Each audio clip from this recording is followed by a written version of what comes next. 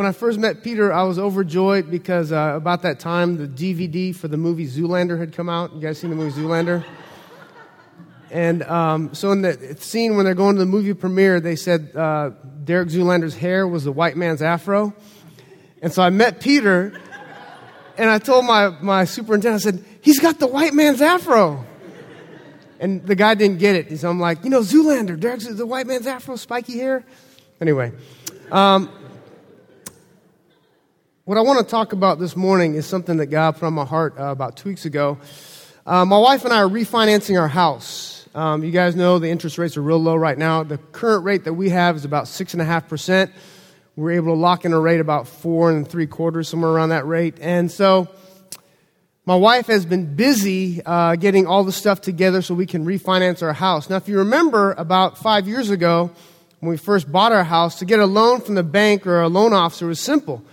You would just simply stick out your arm and they'd feel right here. And if you had a pulse, they would just hand over money to you, right? But now with the whole loan crunch and all this stuff going on, it's a lot more difficult. I mean, you have to go and put your head in the thing and do like a retinal scan on you, right? And you have to sign 1 billion papers. And they said, we need tax returns from the last 40 years. And I'm like, I'm only 38. And they said, it doesn't matter. We need 40 years of returns. And so my wife, the last 2 weeks before the holidays, not only has she been shopping and getting presents, but she's also been trying to get all these papers together to refinance. So about 2 weeks ago, she called me. She was at, I think, the bank or one of the places getting all these papers together. And she said, Icky, Kimmy and Grace have a play today they need to go to at 11:30, and it looks like I won't be able to get done with it. So would you mind taking them to the play?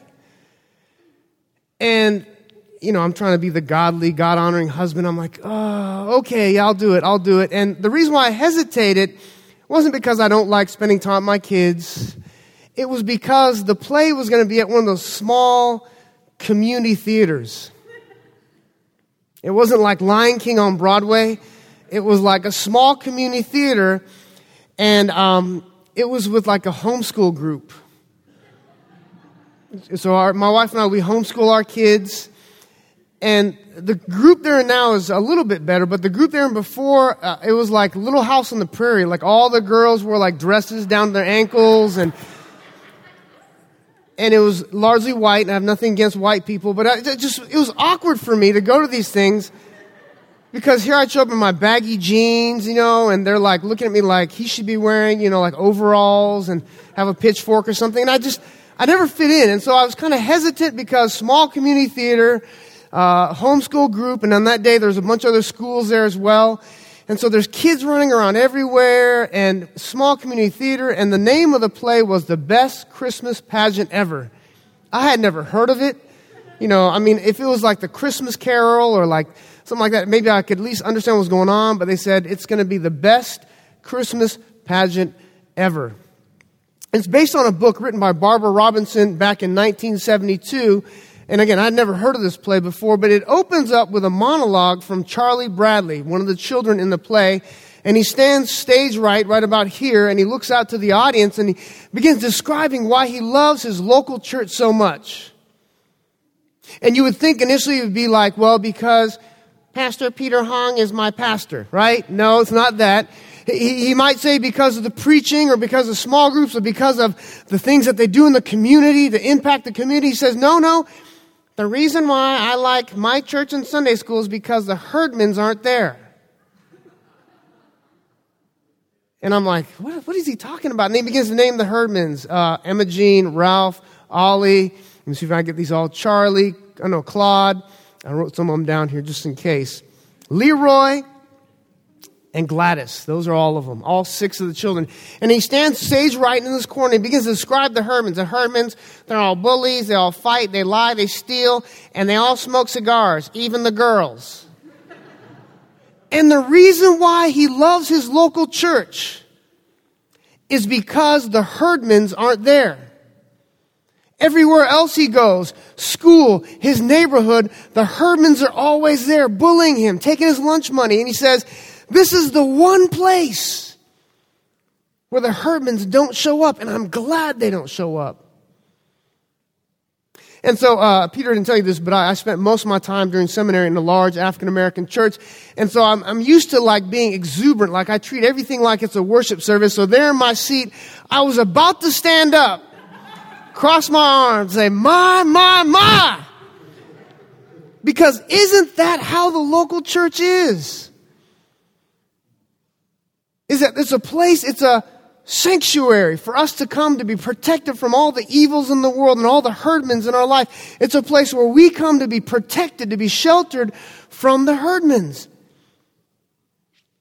And before I could stand up and say, my, God spoke to me and said, before you stand up, son, remember that you've got some herdmans in your life. 2008 and 2009 were like the years in our local church. The year of mental illness, schizophrenia, bipolar depression. And if you guys have ever experienced that or had family members with that, I mean, it is downright terrifying. I was hit with emails and phone calls out of left field just slamming me. And if those people never showed up in our church again, I would be happy. They were the herdmans in my life.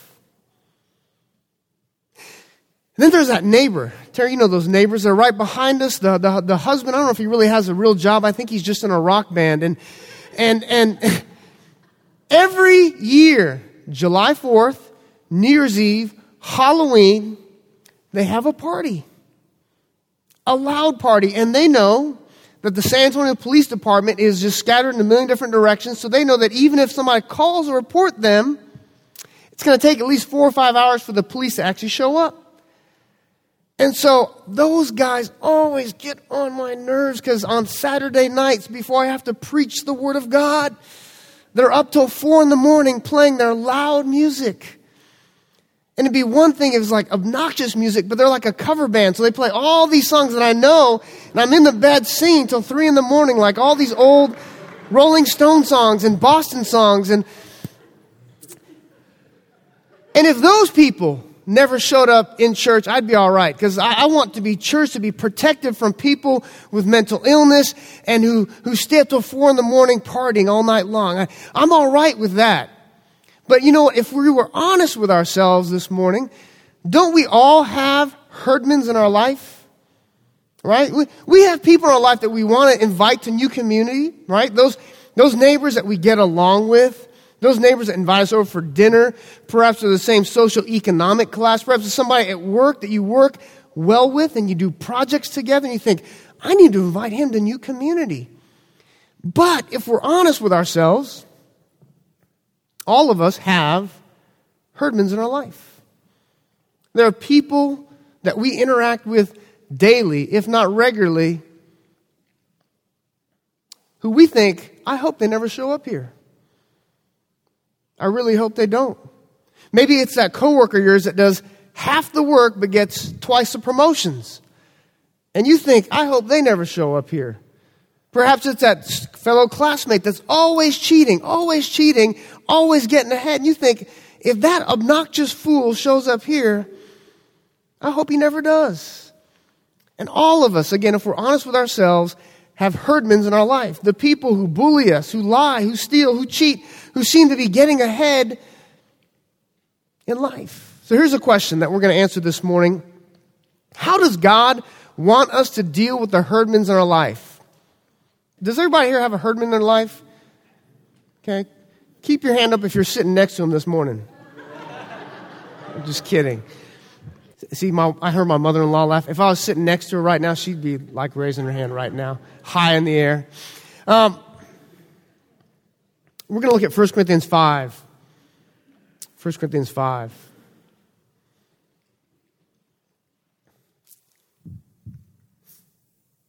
How does God want us to deal with the herdmans in our life? This lesson I learned in this play, The Best Christmas Pageant Ever. Those people who steal, lie, abuse, bully, who push their weight around. The people that we think, man, if they ever show up at New Community, I hope they never do. How do we deal with those people? And before we look at what God has to say about it, you know what most of us try to do? is we try to get them to behave like we do. We try for what I call external reformation. We try to get them to act more Christian before they even are Christians. Let me give you a simple example. I don't know if that happens here in Chicago, but in the Bible Belt of San Antonio, there's this huge controversy right now. It's been going on for a while about Merry Christmas or Happy Holidays. And so there's a group of Christians that are saying, if your store doesn't have like Merry Christmas banners and all the clerks don't say, have a Merry Christmas, you boycott that store. If they're saying Happy Holidays and they say, give your change, Happy Holidays, you boycott that store. I'm thinking to myself, number one, who cares? But number two, there are people, anyway, we're trying to get non-Christians who may not even celebrate Christmas, know even the reason behind Christmas, to say Merry Christmas. And we don't even realize that the word Happy Holidays comes from another Christian term, Happy Holy Days, right? So anyway, we often will try to get non-Christians to act and behave and talk like Christians because what we're really trying to share is not Christ. What we're really trying to share is church culture, what I call churchianity or Christian culture. Trying to get them to act like we do, not because of internal reformation, but because of just going through the motions. And that's what happens with the Herdmans in this story of the best Christmas pageant ever. All the church folk want them to get to act right before they come versus having open arms and accepting them. But look, I'm getting ahead of myself. I'm getting too excited. 1 Corinthians 5, 9 through 13, we're going to look at that in brief this morning. Paul says this. How do we handle the Herdmans in our lives? I wrote you in my letter not to associate with immoral people.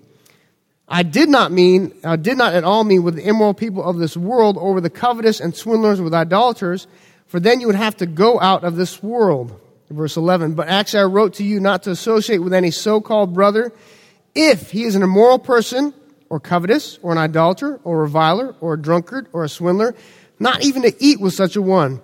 For what have I to do with judging outsiders? Do you not judge those who are within the church? But those who are outside, God judges. Remove the wicked man from among yourselves. So he says this. Paul says, and he's living, the church of Corinth is a very immoral city. And he says, rather than looking at all the immorality around you and looking at what all the Herdmans are doing, lying, cheating, abusing, stealing, and calling it out, he says, deal with the sin inside of the church first. Matter of fact, he says, not just first, he says only. He says, let God take care of the outside. He says, when it comes to the actions and behaviors of those on the outside, let God take care of that. But take care of the actions and behavior inside the family of God. Let me give you an example of that. All the married men need to say amen on this one with me. Have you ever had your wife, you come home from a long day and have your wife and she's angry visibly, right? Anybody ever have that?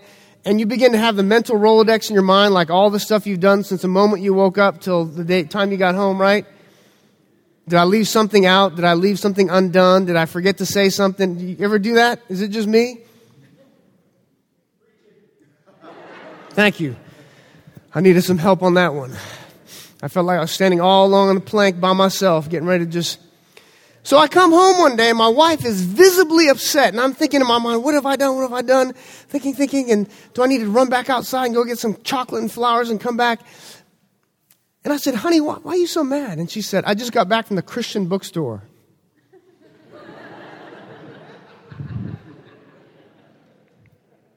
Okay, so, if she said I just got back from like the satanic bookstore, that would make sense. Somebody slaughtered a chicken and the blood got on my new shirt or something. But no, she said, I just got back from the Christian bookstore. And so I said, well, what happened there? What happened? And she said, we were there. Kimmy and Grace were with me. We were just picking up a few things. And a little boy, probably about the age of 8 or 9 years old, was talking to his mom and saying, Mom, I want this. And the mom said, honey, no, we're not going to get that today. And so then the boy began to raise his voice. No, I want this now. And the mom said, honey, we don't have the money. We're not going to get it today. The boy goes, I want it. And the only reason you're not going to buy it is because you hate me. And at this point, see, my wife, her blood is beginning to boil a little bit, right? She sees this act of buffoonery and she thinks, oh, maybe I need to step in, put the Wonder Woman outfit in and just step in there. And then she said, before you knew it escalated to the point where in this Christian bookstore, this young boy begins to punch his mom in the face with his fists. And at this point, the mom is embarrassed, so she kind of takes the boy outside and kind of walks outside. And my wife said, I was about to ask the woman, do you need a little help here? Can I take your son into the bathroom and we'll take care of business in the bathroom? But she couldn't do that because that boy was not her child. Right? Now, if my daughters over here were to act a fool like that in a Christian bookstore, my wife would instantly snatch them up, take them into the bathroom, and take care of business. And what the church has been doing, it seems like, is we become the moral police in this world, trying to spank everybody else's children and not taking care of our own children. We're not taking care of our own morality inside the walls of the church.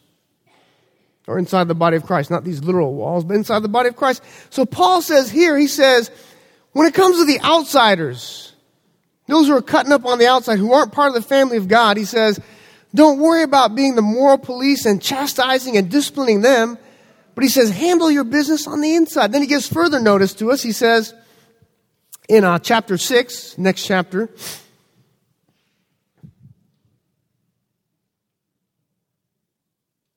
and before I move on to, I've been listening to a little bit too many Jeremiah Wright sermons lately.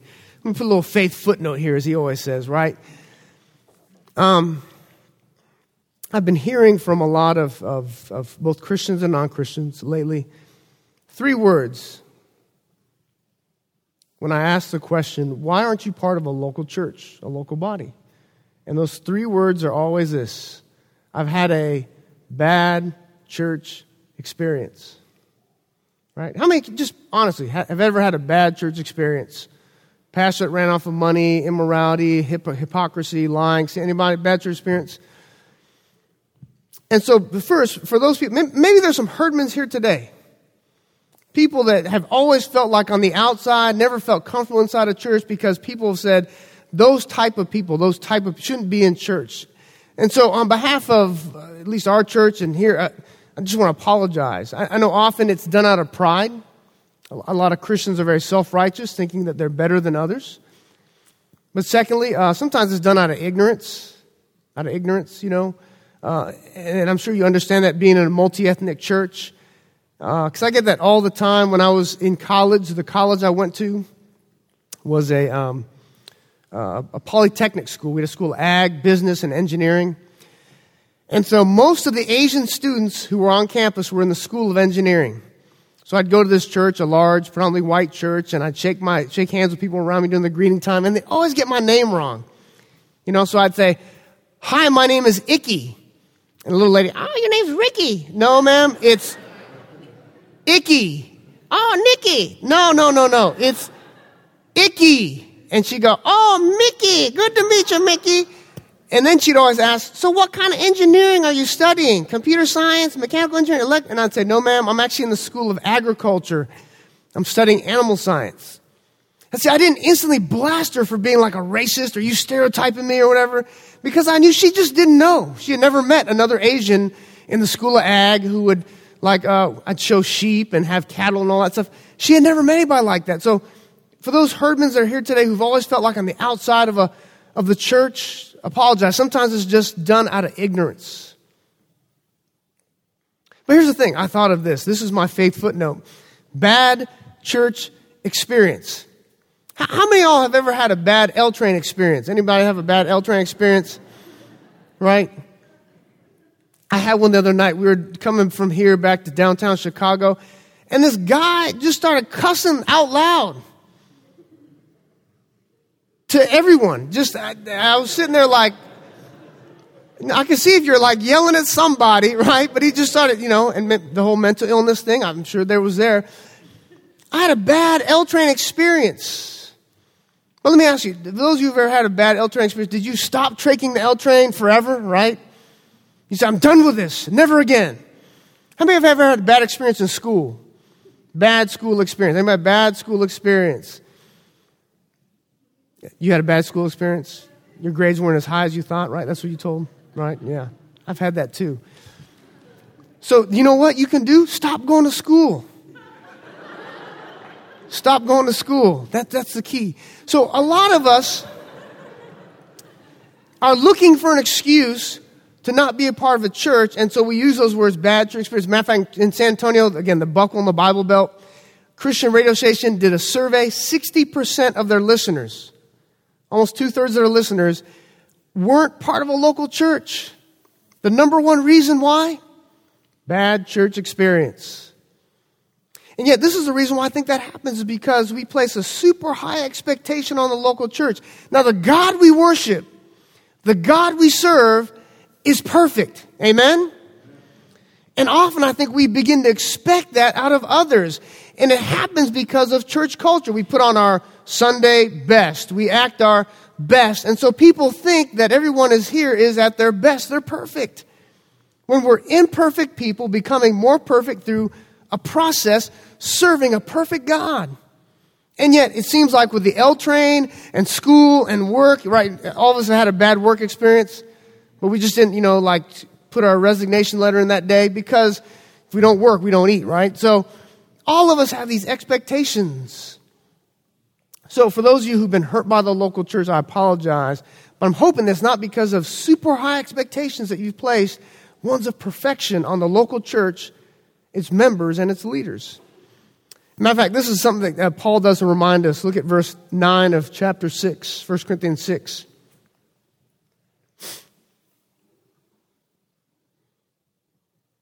He says, or do you not know that the unrighteous will not inherit the kingdom of God? Do not be deceived, neither fornicators, nor adulterers, nor adulterers, nor effeminate, nor homosexuals, nor thieves, nor the covetous, nor drunkards, nor revilers, nor swindlers will inherit the kingdom of God. I don't know if you believe that the kingdom of God is either an actual place or more of a realm or a rule. Regardless, he's saying the serious consequences. But verse 11, here's a reminder. Such were some of you, but you were washed, but you were sanctified, but you were justified in the name of the Lord Jesus Christ and in the Spirit of our God. For those of you who are English majors, perhaps you can help me. That were is in the past tense. He says you need to remember where you came from. Let me give you a reminder. Here's one of the ways that we handle the herdmans in our life, is to remember that you were once a herdman yourself.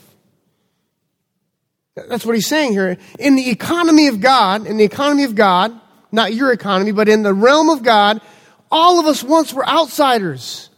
All of us once were herdmans.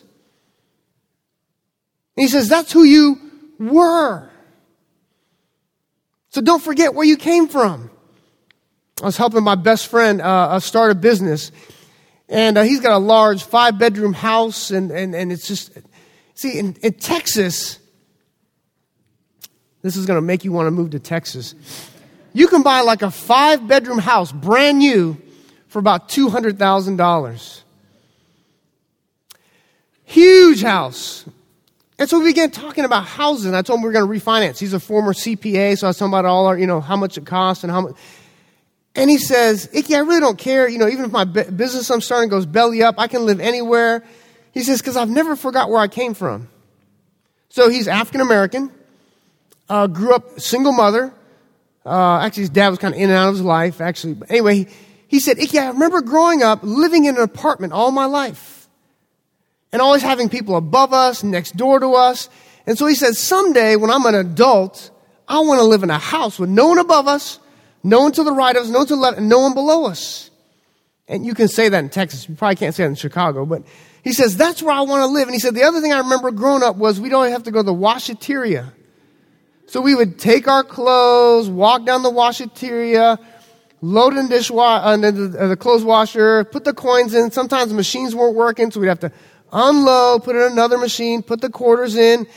And he said often we'd go away for a while and come back, and somebody dump all our clothes on top of the washer or something. He said, oh, it was a pain. So he said, I decided when I became an adult, that I would get a house and have a washer and dryer of my own.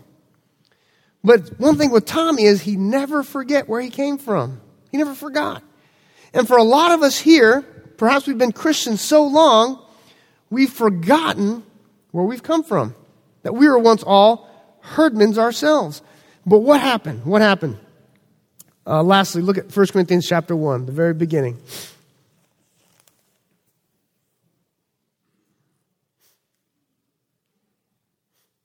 This is the theme of Paul's ministry and the theme of the play, The Best Christmas Pageant Ever. Verse 3, Paul says, "Grace to you and peace from God our Father and the Lord Jesus Christ." Verse 4, "I thank my God always concerning you for the grace of God which was given you in Christ Jesus." Here's a quick test. What word repeated twice there? Grace, grace, grace. He says the thing that changed you from what you once were to what you now are is grace. Is grace. And if you remember in the play, The Best Christmas Pageant Ever, and again, this was a shouting moment for me, it was Grace Bradley, Charlie Bradley's mom, who had to take over directing the play. And she was the one that welcomed the herdmans with open arms. All the other church members were gossiping and slandering them. And yet here was Grace Bradley who personified her name and opened up her arms. And in the climactic scene of the movie, because no family in the church would give up their newborn baby to be baby Jesus in the play because they didn't trust the herdmans, they had a little plastic baby Jesus. And there's the herdman girl, I think it's Imogene, who's playing Mary. In the climactic scene, she's holding the baby Jesus, a plastic baby. But she's had this experience with grace. And she looks up. And I don't know Barbara Robinson's faith background there. I don't know if she's a Christian or not. But there's so much parabolic truth in that. Is that through this encounter with grace, the herdmans learn the true meaning of Christmas. I mean, happy holidays. Just kidding. So they learn the true meaning of Christmas and have an encounter with Christ. So this is what we're supposed to do with the herdmans in our life. Whether they're the person who's waiting outside your door every morning when you come out, or the person at work, is give grace. Two words. When you go to work tomorrow, and that guy at your work who is the herdman in your life is bragging about all the stuff he did over Christmas and he's just doing it to make you jealous, you give grace. What is grace? That's a term that we use so much. It's kind of twofold. One is giving what's beneficial or essential with no strings attached. No strings attached. And we miss that because even in Christmas, right? At Christmas we give gifts. We give gifts. But there's strings attached. You're married to me. Here's a gift. You're in my family. Here's a gift. But it's giving what's essential, beneficial, with no strings attached at all. And secondly, it's divine enablement. It's the ability that God gives you. Because being kind, being generous to people where there may be no return at all, with no strings attached, we are naturally selfish and self-absorbed. And to do that takes divine enablement. But God wants us to be conduits of grace. That's how we deal with the herdmans in our life, is to be conduits or channels or pipes of God's grace. But here's the thing, there's three ways, and this is why this is a risky message. Three things. There are three ways that you can respond to grace. Whenever you're gracious to somebody, full of grace, to the herdman in your life, number one is they can take advantage of it. Right? Amen? Isn't that our greatest fear always? Is that if we're kind to this person or help this person with a project, they're going to take credit for it. That's the risk of grace. Here's the thing. If you want to know the secret to a happy marriage, the secret to a happy marriage is when the husband tries to outgrace his wife and the wife tries to outgrace her husband. But the reason why most of us will never go there is because we think to ourselves, if I outgrace my wife, she may take advantage of it and not do in return what I want her to do. But if both people are trying to outgrace each other, that makes for, as Chuck Swindoll says, a well-oiled marriage. So the first response is take advantage. Secondly is this, resistance or rejection. Because the world we live in is based on you do for me and I'll do for you. You scratch my back, I'll scratch yours. When you do something with no strings attached, people are like, this is weird. You're going to help me with a project at work and you really don't care if you even get the credit? I may get the promotion, you may get the demotion, and you're all right with that? And so they may go, that's kind of spooky. I don't want that. And that's probably what happened. If you look at some of the messages of Peter when he preaches, that they rejected the Messiah. He was foreign to them. They didn't understand grace. They were much more comfortable with law. The third thing is this, is it changes us. Grace changes us. When we encounter grace, it changes us. And not externally like external reformation. Say the right things, do the right things, go to the right places, stop cussing. We say in Texas, don't drink, don't smoke, don't chew, and don't go out with women who do, right?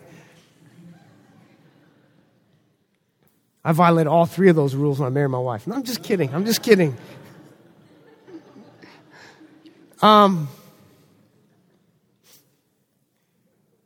So God wants us to be channels of grace. He wants His grace to flow through us, not to stop with us. So when God blesses us and we think, oh, this is all for me. No, He wants us to flow through us.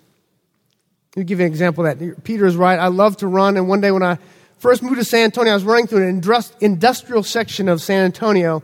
And there in San Antonio, in the industrial area of the town, there was a huge warehouse. And it was a pipe shop. They sold pipes for homes. And they had brass pipes, these yellow brass pipes. They had these white PVC pipes. They had these black iron pipes. And they had these brown copper pipes, right? And I ran by this pipe shop looking at all these pipes that they had. They were all going to go in some building and water would flow through those pipes. And again, maybe I was running too hard and I didn't have enough oxygen going to my brain, but I really believe that God spoke to me at that moment saying, Icky, Christians are just like those pipes. I said, well, what do you mean, God? He says, because all those pipes will eventually go into one house, whether it's a brown pipe, a yellow pipe, or a white pipe, or a black pipe. All those pipes will eventually go into one house, and the purpose of those pipes is for water to flow through them, right? And he says that's what the house of God is all these different colored pipes, because we're all different on the outside. We have black pipes, like my wife, right? We have white pipes. Any white PVC pipe people in here? White pipes? All right. We have bronze pipes, the brown pipes. Any of my Latin brothers and sisters in here? Bronze pipes.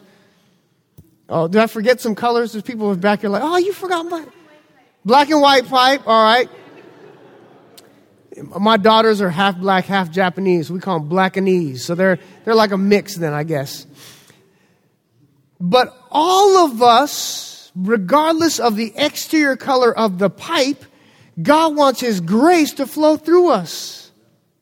And so when we encounter the Herdmans in our life, we shouldn't be like Charlie Bradley says, I'm just glad to be in your community because the people at my job who always get on my last black, white, Asian, Hispanic nerve, they're not here, so I'm happy about that. No. He says when you encounter the Herdmans in your life, you give them grace. Give them what's beneficial, essential to them with absolutely no strings attached, and ask for divine enablement because it's something beyond you that His grace would flow through you. So here's the thing. I know this week, even as we go back to work tomorrow, maybe even as we go out to eat today, we're going to interact with the Herdmans in our life. But here's the key, 2 things. Remember that you were once a herdman. And can you imagine what would happen to you if God was on the outside looking in and constantly rejected you? And yet, He accepted you fully in Christ. Fully in Christ. And secondly, to give grace. Now, when you give grace, it's going to be risky because there may be some who take advantage of it. Secondly, they may reject it, resist it.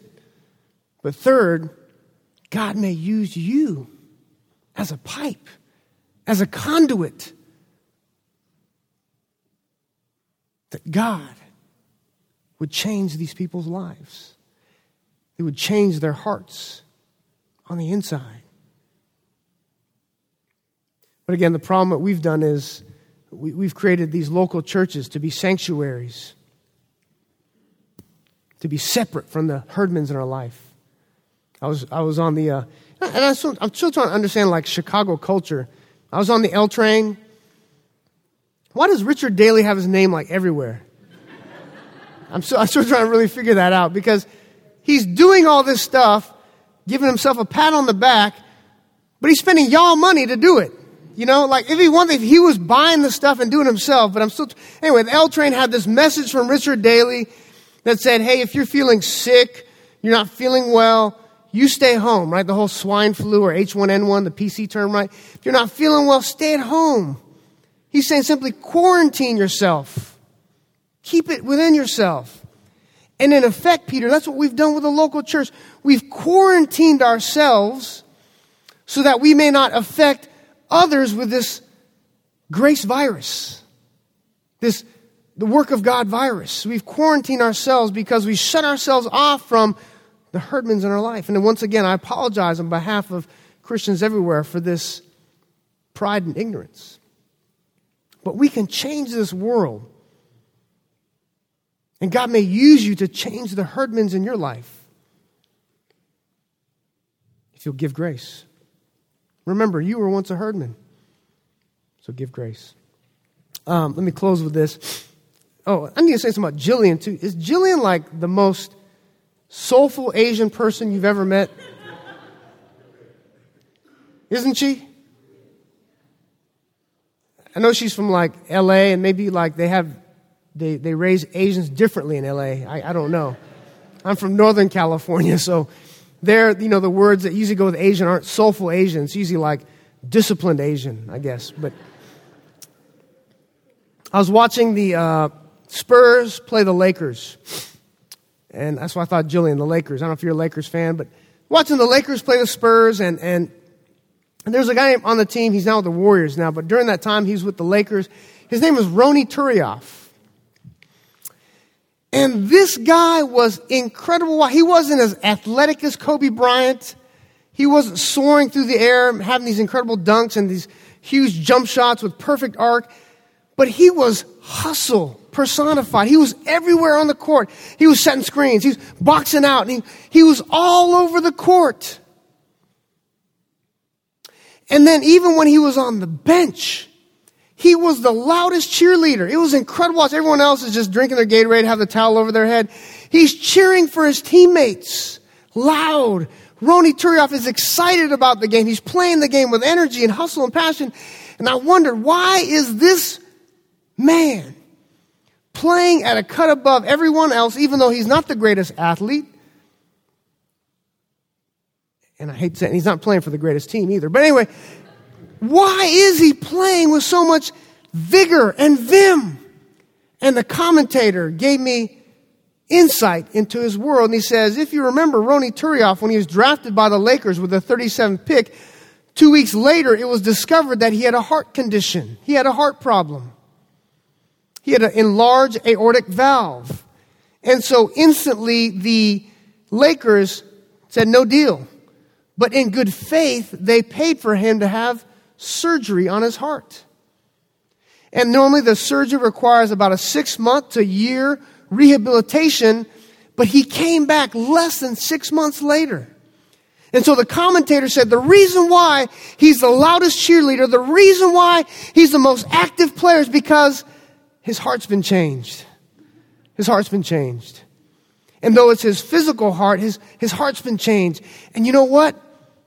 When we give grace and live grace, what happens is the herdmans that we've been trying to fix their exterior, do all these right things, he says, you know what happens? Their heart changes. Their heart changes. And soon they're boxing out and calling for the post and setting screens because their heart has been changed. Their heart's been changed. I'm going to ask the band to come on up, and I'm going to pray as we close.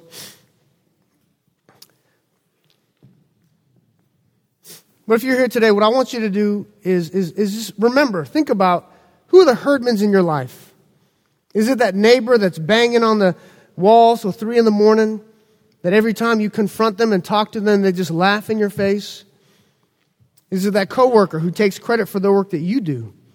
Is it for that person in your class that's always bullying you, picking on you?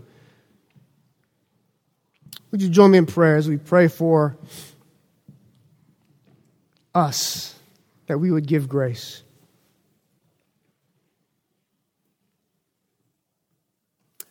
God, I thank you that you use my wife to prompt me to go to this play with my daughters. God, I don't even know where Barbara Robinson is in terms of faith, but God, this place spoke to me.